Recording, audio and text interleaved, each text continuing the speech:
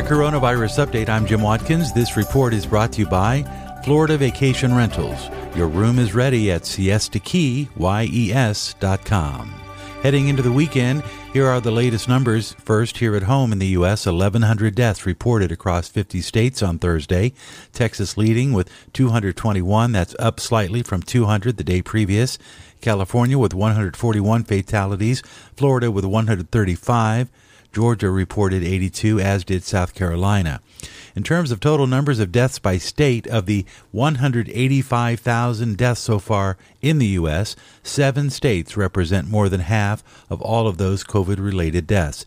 In order, New York with 33,000 deaths, New Jersey with 12,600, California ranked third with 12,700, Texas ranks fourth with 12,500, Florida with 10,900, Massachusetts with just over 9,000, and Illinois with just over 8,000.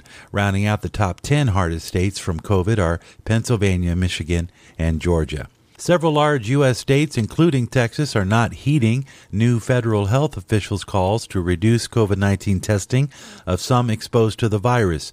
Joining a broad rebuke of the Trump administration by public health leaders, California, Connecticut, Florida, Illinois, Texas, New Jersey, and New York all plan to continue to test asymptomatic people who have been exposed to COVID-19 despite new guidance from the CDC that suggests such tests may not be needed.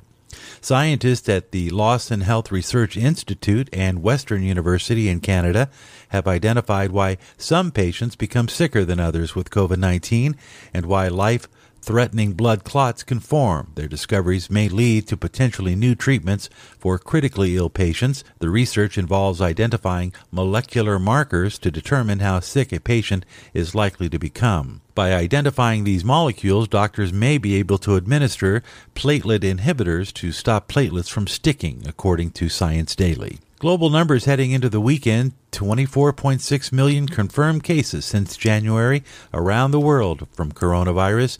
836,400 people have died from COVID-related illness. 17.1 million people have recovered. The top 5 most impacted with daily deaths at this time from the last 24 hours include the U.S. with 1,100 deaths, India with just over 1,000, Brazil reported 970 fatalities in the last 24 hours, Mexico with 626, and Colombia with 274. Just a couple of other numbers for you. Daily new cases rose sharply globally to 273,500 cases, and daily deaths from COVID rose sharply from 4,300 on Wednesday to just over 6,000 on Thursday. This coronavirus update is brought to you by Florida Vacations at Siesta Key. Your room is ready. Book now for great rates at siestakey.com.